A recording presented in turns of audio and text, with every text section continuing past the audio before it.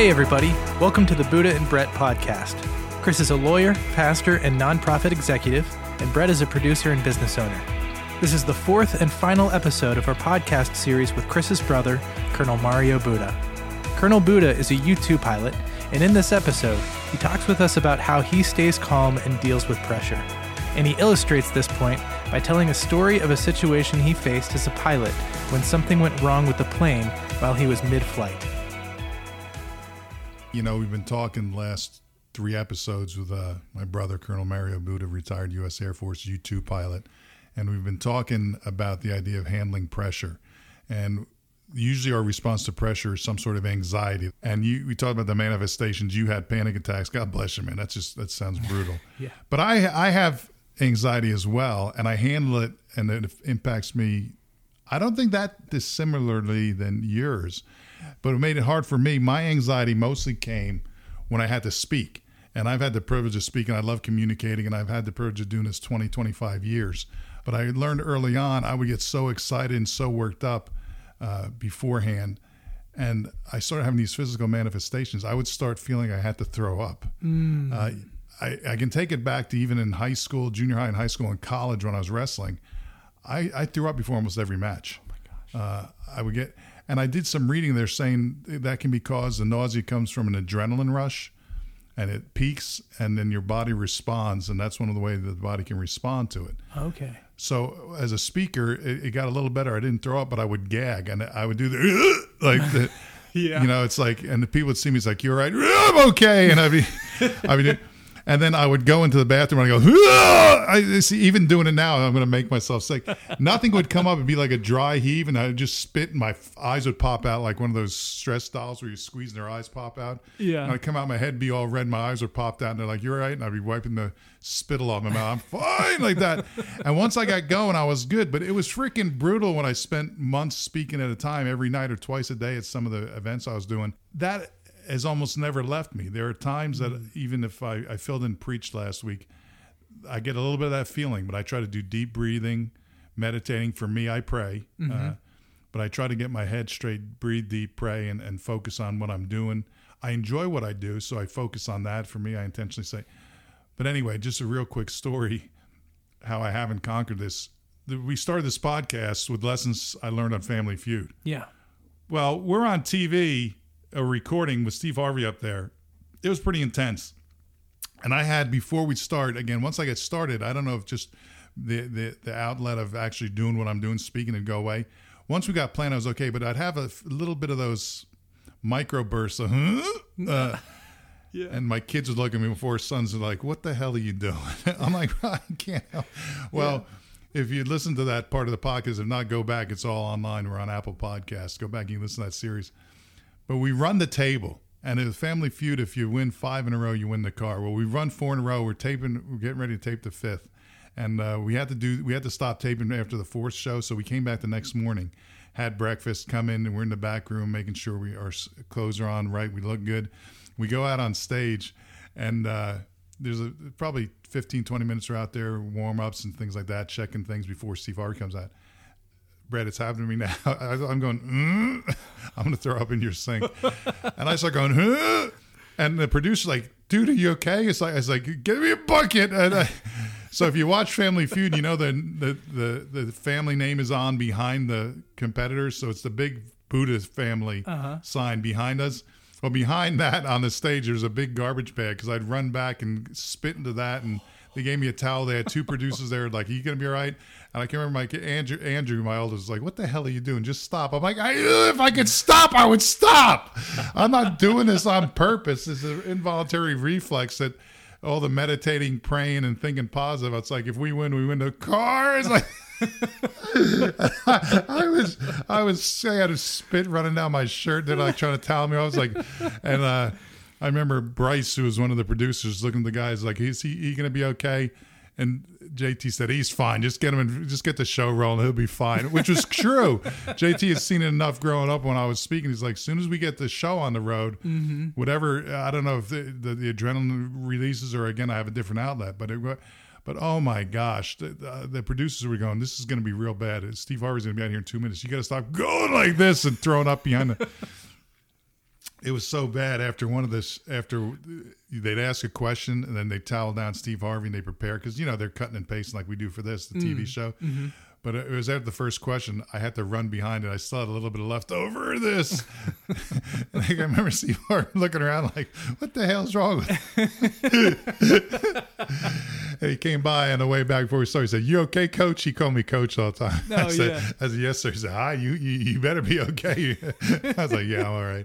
But that was all a manifestation of anxiety. Yeah. And I'm interested to hear more from my brother Mario, because we heard last session about how he dealt with the pressure, and that's what we're talking about. Anxiety usually comes from pressure situations. How when he took Joan London up, but to be honest, he's had much more pressurized situations. Whether it's being on TV, whether it's flying U-2s, we carry anxiety with us. Mm-hmm. How do you handle that? How do you deal with that? We're going to hear from Mario right now. I try to squeeze off a radio call to tell the guys that I just lost the engine. But this airplane at the time, this was 1991, there were like 8 or 10 different ways they wired the airplanes because they were just kind of consolidating them all. They had U2R models, they had TR1s, they were running all together. Well, this one, the encryption for the radio was wired to the main DC bus, I think it was, and it dropped the key on the encryption device. So I'm trying to squeeze off this radio call, and when the engine rolled back and the DC generator dropped offline, the encryption device stopped and the transmission stopped. So I'm halfway through this radio call saying, "Hey, I lost the engine," and boom, it goes dead. So nobody on the ground knew what was going on after that point. And, what's your altitude? Is still above 50 or now below 50? I was about, 55,000.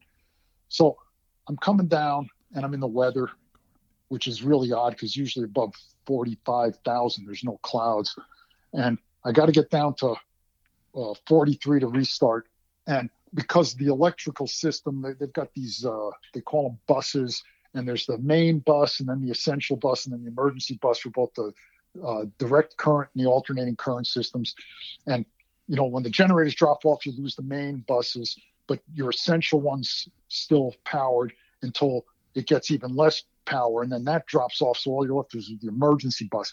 Well, the main flight director system, the heading system, and the flight instruments all drop offline. So you have to fly on the backup system, which is this little, maybe silver dollar size attitude indicator. And I'm in the weather, and I get down to 43,000 feet, which only took about 15 minutes because I wasn't up at cruising altitude. Get the engine restarted, leave it in idle. So I'm going to continue to descend. I've got to do a flame out approach when I get down there. But I'm trying to get the heading system spun back up because I have to go through the weather. And you're supposed to hold it straight and level, I think, for 9 minutes to do this. And that was just interesting because I'm in the clouds, and I finally get the radio on, and they're telling me to turn this way. And I said, "No, I'm not doing any maneuvering for 9 minutes because I got to get everything done." So came down, finally broke out over the airfield, maybe 4,000 or 5,000 feet. So I was able to do the flame out precautionary landing with the engine in idle, and that went well. But that initial 20 minutes after it just quit, it was like, well, all right, I don't know why it did this, and I don't know if it's going to restart, and I'm in the weather, and that complicates things. So that was probably one of the more interesting incidents. So you're without engine for 20 minutes? Yes. How do you not freak out?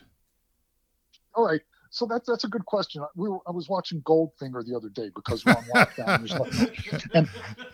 and all right, so he shoots out the window, and Goldfinger gets sucked out of the window. And what happens to the airplane? The airplane falls out of the sky. Well, it doesn't happen like that. If it depressurizes, it doesn't fall out of the sky. One of the first things they teach you is how to adapt to a little stress at pilot training. All right, so they have this thing every morning, and it's called stand-up. And they've got the standardization evaluation, the stand-eval officer. He gets up and he gives you a hypothetical emergency situation. He gives the scenario to the whole flight room. So you've got 10 instructors and 20 students in there. They're usually 2 to 1. And he looks around the room and he picks a student. He goes, "Okay, Lieutenant Buda, stand up. What are you going to do?" And all right, it puts you under pressure because now you're standing up in front of a room full of people, and you're a brand new guy. So you've been you've been reading the books and hopefully listening to your instructor pilot. You've done some academic courses. Well, the first thing you do in every emergency is maintain aircraft control. So it's pretty easy. If the wing falls off, it's hard to maintain control. But when the engine quits in a single engine airplane, you keep flying. If one engine quits on a multi-engine airplane, it keeps flying. It doesn't perform as well, but it keeps flying. So you just fly the airplane. So you think beyond that, okay, I got to fly the airplane. Then I have to analyze the situation. Then I have to take the appropriate action, land as soon as conditions permit. So you get that beat into your head when you're a second lieutenant or in JT's case, he's a captain now, but same thing, brand new pilot. These are the first 3 steps you do whenever something goes wrong. And it's pretty easy, and it becomes your mantra. How do you prevent your head from racing ahead going, okay, when I get to 43,000 or whatever the altitude is where I can try to start the engine again, how do you let your head not go, what if it doesn't work then? When I flew with Joan London, and she said, how do you remain so calm? You got to remain calm. When you fly, you try to think ahead, okay? It's the same thing running a business. You try to think ahead, okay, we're going to do this. What happens if? So everybody, I think, tries to what if things, right? I'm sure you do. Yeah. It was like playing football or wrestling. Okay, what if he stands up or tries to switch when I'm trying to ride him, right? I was thinking ahead and said, okay, at 42,000 feet, I'm going to try the restart attempt. If that doesn't work, I'm going to put the throttle back off and keep flying down. If I get to this point, or when I get to this point, I'll do another restart attempt. And the old Model U2, the R model, you could restart it until the battery went dead. And the new one, the S model, and now I think they're calling it the T maybe even because they put in a glass cockpit and did some electrical power upgrades. That one had a different engine, and the restart system used it was a chemical system that it produced a gas to spin the engine because it was a turbofan engine. And that one, you only got one shot. So if it had happened in that engine, I probably would have started thinking, I probably would have started breathing heavier. Let's put it that way. Because, okay, if this one shot doesn't work, then what? Well, then I am going to point it at the airport. If I don't break out of the weather by the time I'm 2,000 feet above the ground, I'm going to have to eject. So you see, you've always got a backup plan. One of the things we've been talking about is staying calm under pressure, and as a leader, how that really is a necessity. I think so many people think that is simply inbred in people, but from what you're sharing and what JT's doing at flight school, you can train that a little bit. Some may be more prone to stay calm, others may be prone to get anxious and antsy, but you can train that, and part of that is just being prepared. Here in Pittsburgh, with Coach Tomlin, the Steelers coach, I've heard him use the phrase over and over again, slow heartbeat. Someone has a slow heartbeat, and the other, I think he's more famous one, says, don't blink. We're not going to blink first. You got to remain resolute and just kind of run the plan.